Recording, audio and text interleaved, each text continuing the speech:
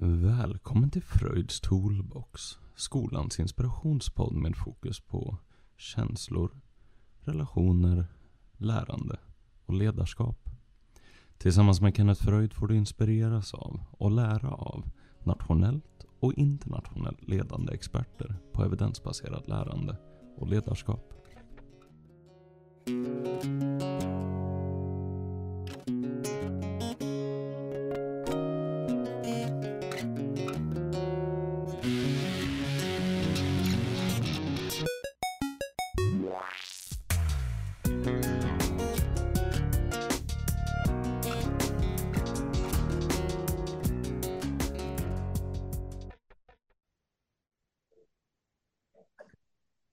Ja, hej allihop. Idag är det dags att prata om ledarskap igen.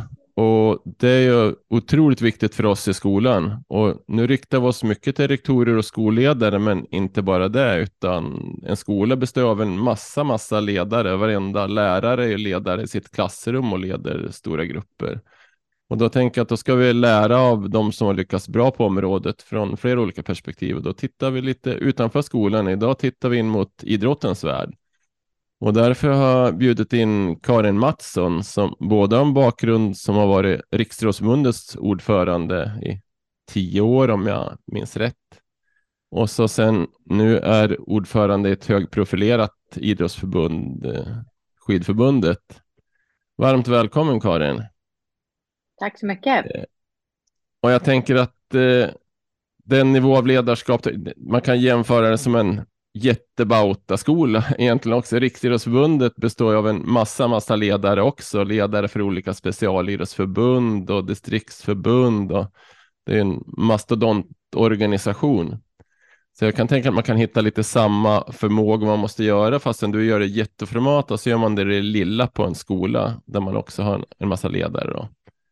Och dit du har nått så lär man inte nå, eller det du har lyckats med, då måste man ha olika genomtänkta strategier, tänker jag. Så jag tänker att du har en medvetna tankar om ditt ledarskap. Och fråga jätteenkel start då, som är svår för dig men enkel för mig. Då kan man fråga, vad är det som gör att du lyckas som ledare? Vad är liksom kärnorna för dig för att det ska funka att leda andra? Ja, det är väl ett antal olika saker, men jag tror framförallt kommunikation är väldigt viktigt.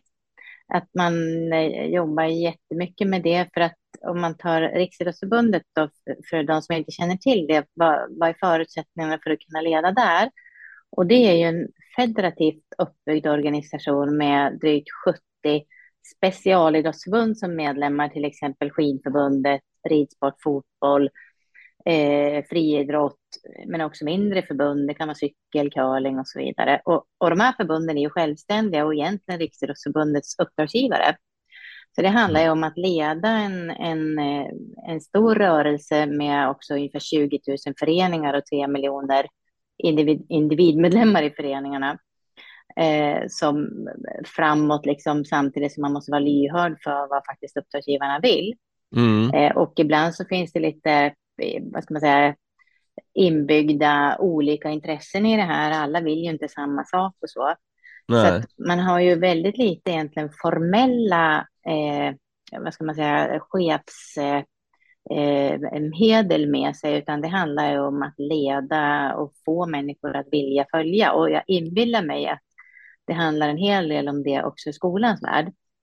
Ja, det gör det. Och det du säger nu då stämmer väldigt bra med ledarskapsforskning kopplat till skolan, egentligen till andra organisationer också. Att man kan ju prata om positionsmakt och personlig makt, eller om chefskap och ledarskap. Att man kommer inte så långt med bara chefskap. Det ska inte hjälpa mig som rektor heller. Om jag försöker bara peka med hela handen och bestämma, och så är det ingen som vill åt det hållet, så kommer ingen vart. Så att det du pratar om ledarskap är liksom A och O, och att inte behöva använda någon formell makt så mycket.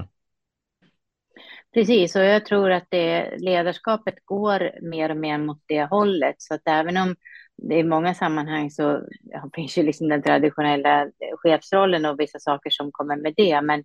Men tyngdpunkten mot ledarskap och att människor ska vilja följa blir ju större och större. Och tittar man på yngre generationer idag också så kikar ju de väldigt mycket på, vill jag stå den här organisationen för någonting som jag vill vara med i?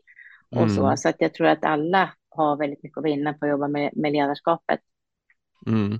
Så hur gör man för att bli efterföljansvärd då? Ja, jag skulle säga det är en sak som jag lärde mig väldigt mycket av i Riksidrottsförbundet. För när jag tillträdde så var det lite splittrat kan man säga. Det var dels en lite infekterad ordförandestrid när jag valdes 2005 som hade skapat lite liksom, ja, man ställde sig på lite olika sidor. Och sen fanns det också drag sedan innan om att jag och styrelsen innan, vi hade inte jobbat särskilt bra med dialogen med våra medlemsförbund. Hade nog uppträtt mer som en kontrollmyndighet. Så att det vi fick börja med att göra, det var ju att skapa och stärka ett förtroende bland våra medlemmar, då, specialidrottsförbunden. Och för att kunna göra det så var det viktigt att hitta liksom dialogytor och sätt att träffas och mötas. Så det började vi med att se till att vi skapade ordförandekonferenser och speciella dialogträffar för både ordförandena och generalsekreterarna. Och det tog ett tag när man hittade formerna för det där och bröt ner det också i lite mer hanterbara gruppstorlekar så att man var inte 100 personer utan kanske hittade sätt att man delade upp sig lite grann och träffade förbunden i olika kluster. Och sen så jobbade vi väldigt mycket med att informera, i vårt fall efter varje styrelsemöte, och att också ta upp frågor i diskussion på de här träffarna som vi sen bearbetade, och så kunde det resultera till exempel i förslag till vårt årsmöte sen. Och efter ett tag så kände förbunden att vi menar verkligen allvar med det här, och när de tyckte till om någonting så kunde man påverka utformningen av olika förslag eller idéer. Alla fick ju inte som de ville. För så är det ju alltid. Det går ju inte om många tycker olika. Nej, men visst, så är det ju. Men jag har väldigt starkt tilltro på att om man involverar människor och man liksom visar att man är beredd att lyssna och människor känner att man har fått vara med och säga vad man tycker, så är det också lättare att acceptera att det här förslaget kanske jag inte tycker är 100, men jag ser att de har lyssnat på dem och de synpunkterna och jag har verkligen fått framföra mina och jag har fått vettiga svar på varför man väljer att inte gå på den linjen. Så det tror jag är viktigt, och det där kan man ju bryta ner till jag menar på en arbetsplats, i arbetsgrupper eller vad det än är. Och jag tror väldigt mycket på att som ledare så man kan ju inte vara öppen med allt, man kan inte berätta allt. Men man ska vara öppen med allting som man kan vara öppen med. Och det är ofta mycket mer än vad man från början tror.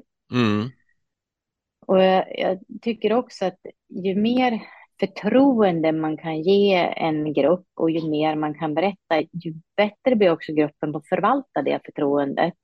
Så att i de allra flesta fall så tycker jag att bjuder man på öppenhet och på information och dialog så förvaltar också ofta gruppen det förtroendet. Men det kan man resa. Det händer ju inte alltid från dag ett, utan det där kan man ju behöva jobba med. Och ibland går man ju på miner. Det har jag gjort också ett antal gånger där någon inte har förvaltat det här förtroendet eller man kan ha underskattat någonting eller så. Men som grundidé så tror jag väldigt mycket på det. Då pratar du egentligen om att bygga tillit i en organisation också, för det låter ju som att det var det du gör.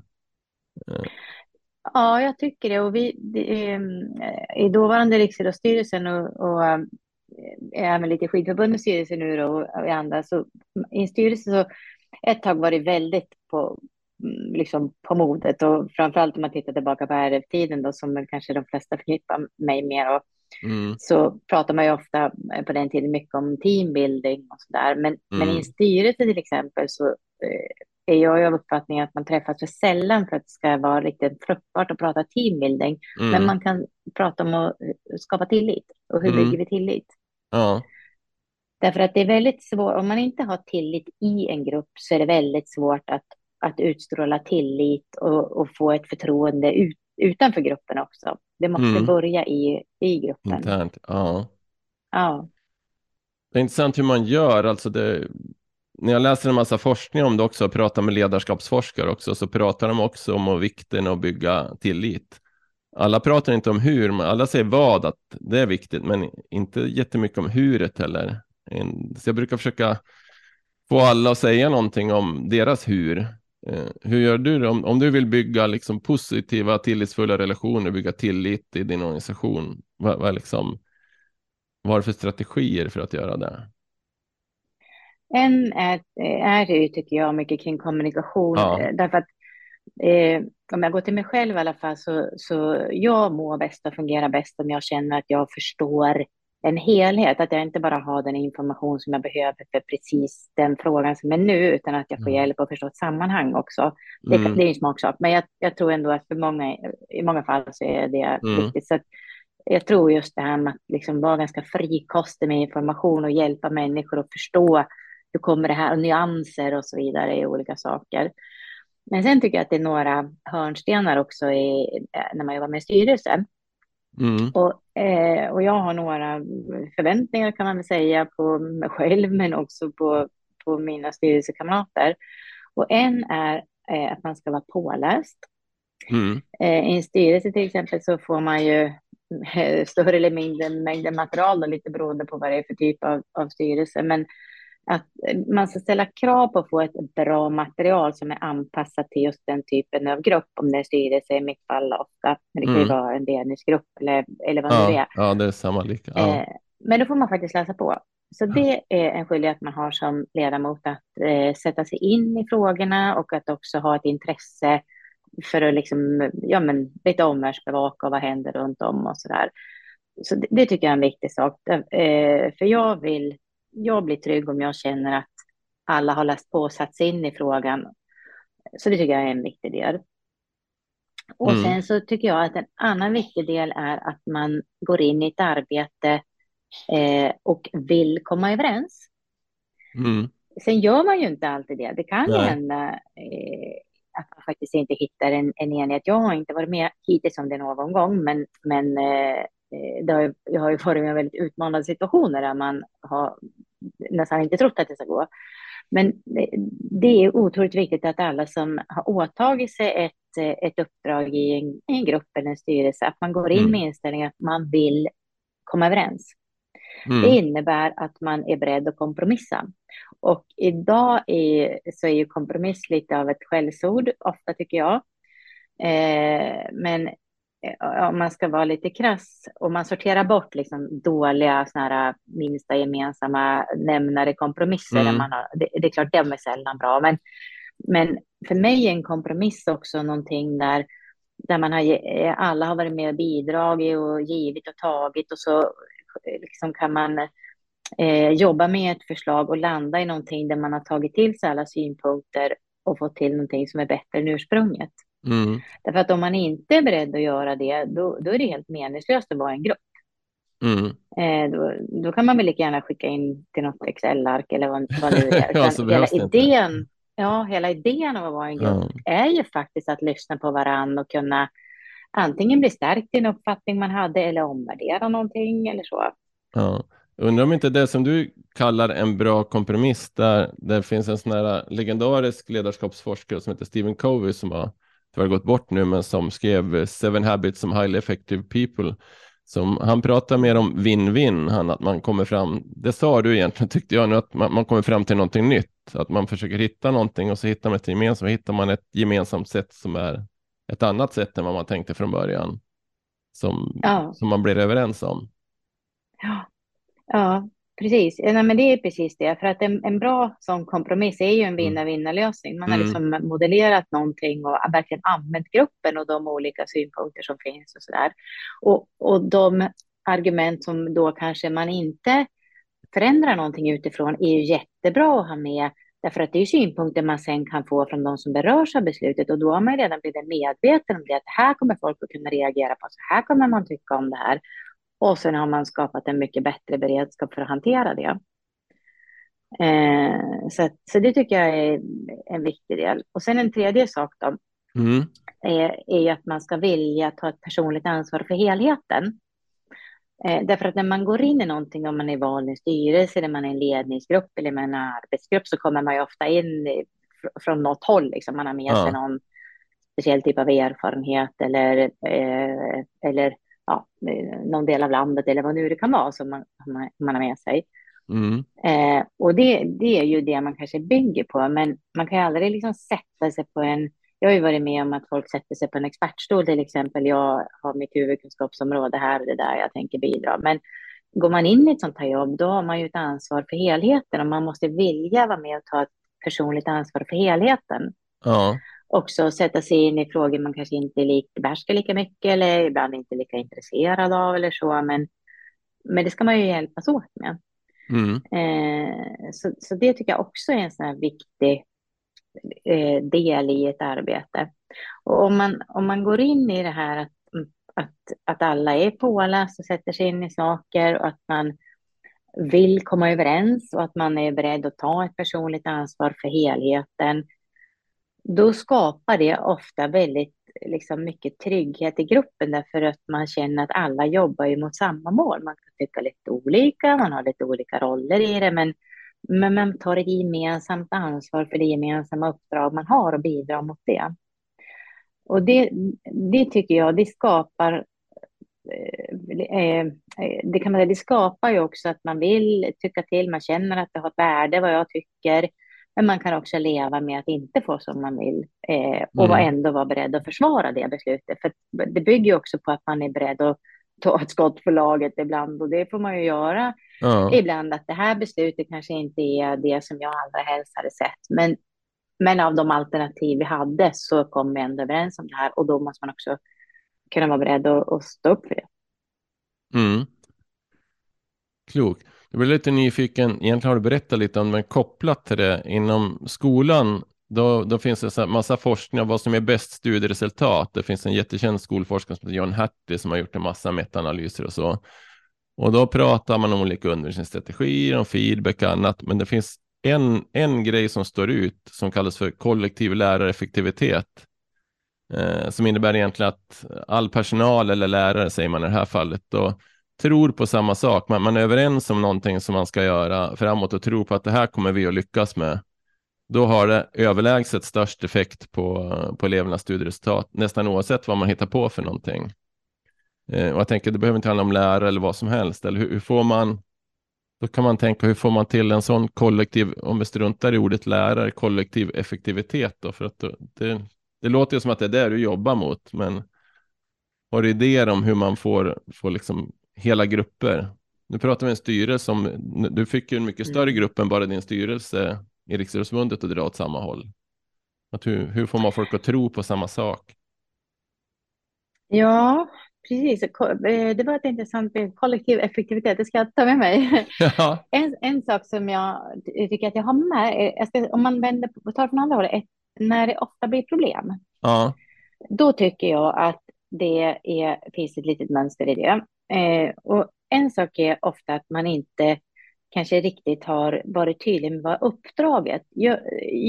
Min erfarenhet är att det är viktigt att man liksom påminner sig om ibland och verkligen ser till att man har en gemensam bild av vad är uppdraget vi har.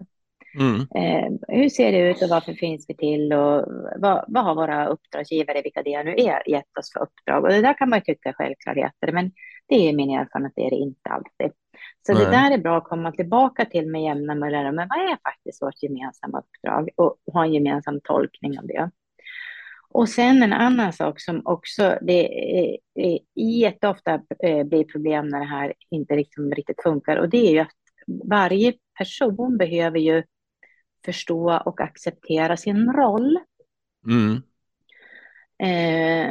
Vad är min roll i det här sammanhanget i förhållande till det här uppdraget, och också acceptera det, för det stöter man ju på ibland, människor som egentligen vill ha en annan roll och försöker liksom gå in i en annan roll eller så, och det är lite underskattat tycker jag att prata om det, utan det krävs liksom att är man styrelseledamot så är det man är och inte ordförande. Och är ordföranden måste också vara bekväm att träda in och ta sin roll. Och så vidare och så vidare. Och är man en styrelseledamot då är man inte tjänsteman eller kvinna och operativ. Och är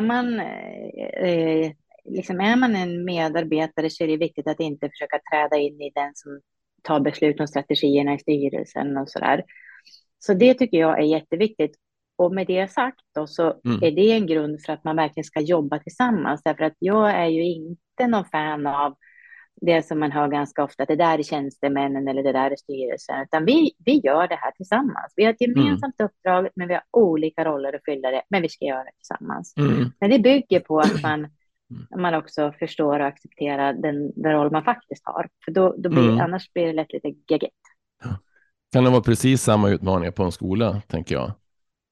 Det skulle jag tro. Känner igen det från olika skolor och andra. Det har varit också att man ibland inte köper, man accepterar inte, man litar inte på varandra och man köper inte varandras roller och man håller sig inte till sin egen roll. Ja, det finns mycket att ta till sig. Det går att överföra väldigt direkt, tänker jag spontant. Ja, och en ledaruppgift i det här blir ju, för ibland måste man ju träda in när man ser att någon inte gör det, så behöver man ibland ta ett samtal med någon och liksom hjälpa till. Det är sällan någon liksom gör någonting av illvilja eller någonting, utan man är inte riktigt medveten.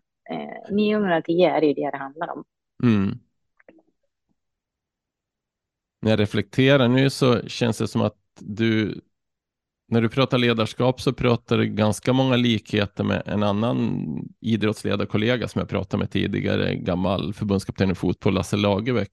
Han pratar mycket om alltid förklara varför, vara tydlig, förklara varför, och så sen jobbar han mycket med att ha höga förväntningar och riktlinjer, men han hade inga regler utan han jobbade liksom med, jag förväntar mig det här och det här är våra guidelines.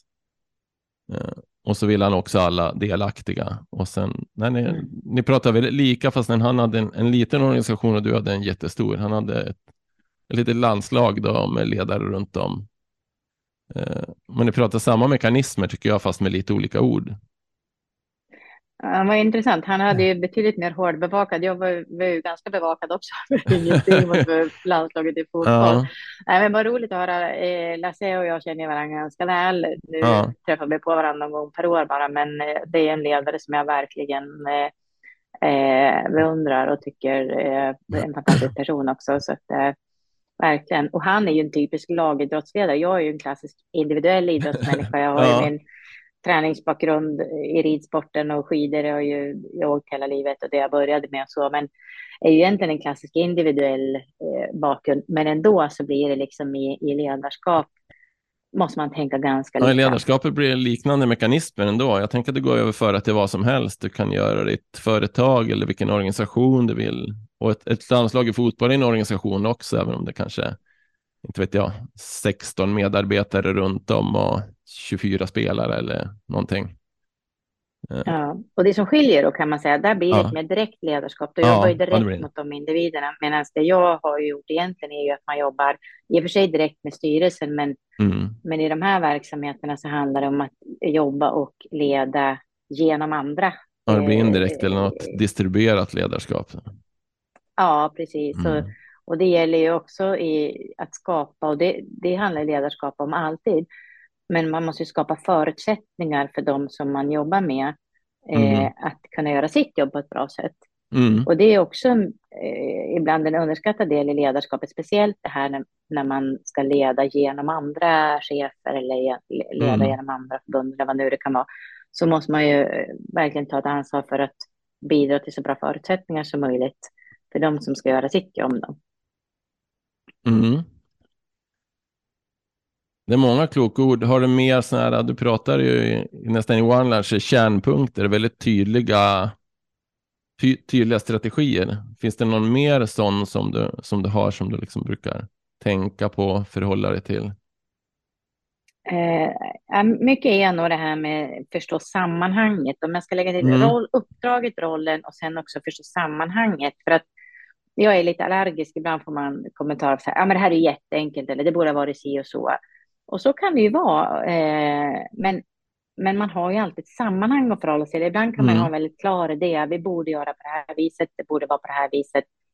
Men det är faktiskt inte möjligt just nu. Timing kan vara fel eller det kan vara någon annan sak som påverkar. Så man har ju alltid, det finns ju alltid omständigheter som man måste ta hänsyn till. Man får inte bli offer för omständigheterna, utan det gäller ju att jobba med ett ledarskap där man liksom vågar kliva fram och så vidare. Men man måste också hjälpa oss åt att känna av, är det här möjligt nu? Är det rätt läge att trycka på? Ska vi utmana den här frågan nu eller inte? Så att, sammanhanget, uppdraget och rollen, det är sånt här som man behöver ha koll på, tycker jag. Och det andra är ju just det här med att ha liksom förväntningarna på varandra i en grupp, att man är påläst, att man vill komma överens, att man vill ta ett personligt ansvar för helheten och att man är beredd också att ta ett skott för laget också när man har liksom kommit överens. Det tycker jag det är lite sån här grundgrej. Och sen det här med kommunikation också, att vara så generös man kan med information och kunskap och kommunikation och sådär, för att hjälpa människor att liksom, man kunna göra egna analyser och bilda sig egna uppfattningar och så. För ju mer information man har tillgång till i viss utsträckning ibland känner man att man drunknar i det, men gör ju också att man har liksom bättre förutsättningar att använda sin egen analysförmåga också och bidra. Så det skulle jag nog säga. Och sen på din fråga också så handlar det på något sätt om att få grundspelet att fungera. Att man jobbar med de här basgrejerna, känner jag, mer än att kanske ha allt för komplicerade ledarteorier. Ja, för mig låter det som att det hänger ihop när du börjar, och egentligen nu närmar vi oss kanske slutet av det här samtalet om kommunikation och känsla av sammanhang.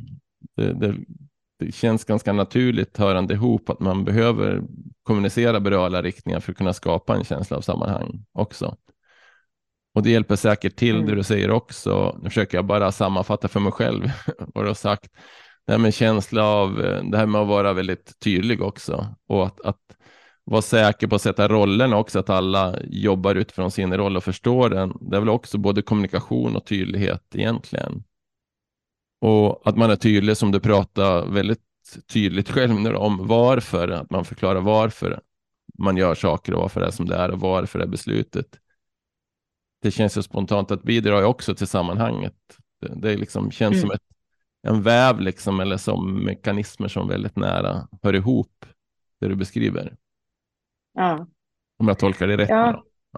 Jag tycker du har fångat upp det jättebra, för att det är ju, men det är någon sorts liksom grundspel, för att ta någon idrottsterminologi. Om man ska ta någon annan, eftersom både du och jag har en bakgrund i idrotten, så är det ju svårt att inte dra några såna här idrottsliknelser. En annan sak som jag tycker man kan, det finns ju nästan inte en enda idrott som inte pratar om underlaget.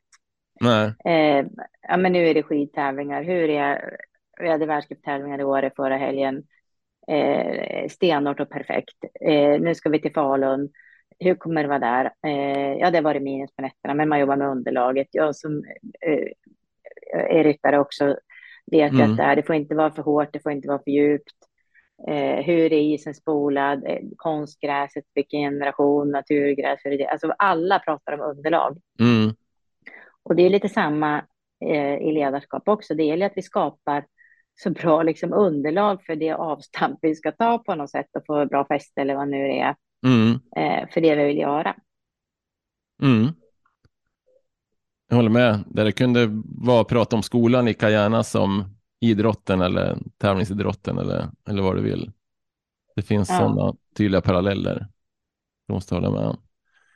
Det tycker jag var väldigt bra slutord, väldigt bra sammanfattat och väldigt lärorikt för alla tittare som jag hoppas är både skolledare och lärare. Jag tror att lärare har lika mycket nytta, då blir det ännu lite mindre sammanhang, men de är ju en del av samma, och de behöver också få känslan av sammanhanget i hela skolan förutom i sin egen klass. Jag tror att det var lärorikt och bra att reflektera utifrån för att omsätta i sin egen praktik. Så, men det så säger jag jättestort tack till dig, Karin. Det var en förmån att få prata med dig. Ja, det var en förmån att få vara med, för det är ju att vara lärare eller skolledare är ju verkligen att kunna göra skillnad för barn och ungdomar som påverkar samhället på ett otroligt bra sätt, och en, tror jag, väldigt tuff uppgift som är beundransvärd. Så att det är jag som ska tacka för att jag fick vara med, och har jag på något vis inspirerat någon lärare eller skolledare i deras viktiga jobb, så skulle det vara jättekul. Ja, det är jag alldeles säker på. Och jag tänker att skola och idrottsrörelse går väl lite hand i hand att hjälpa våra ungdomar att må bra och utvecklas bra. Verkligen. Tack.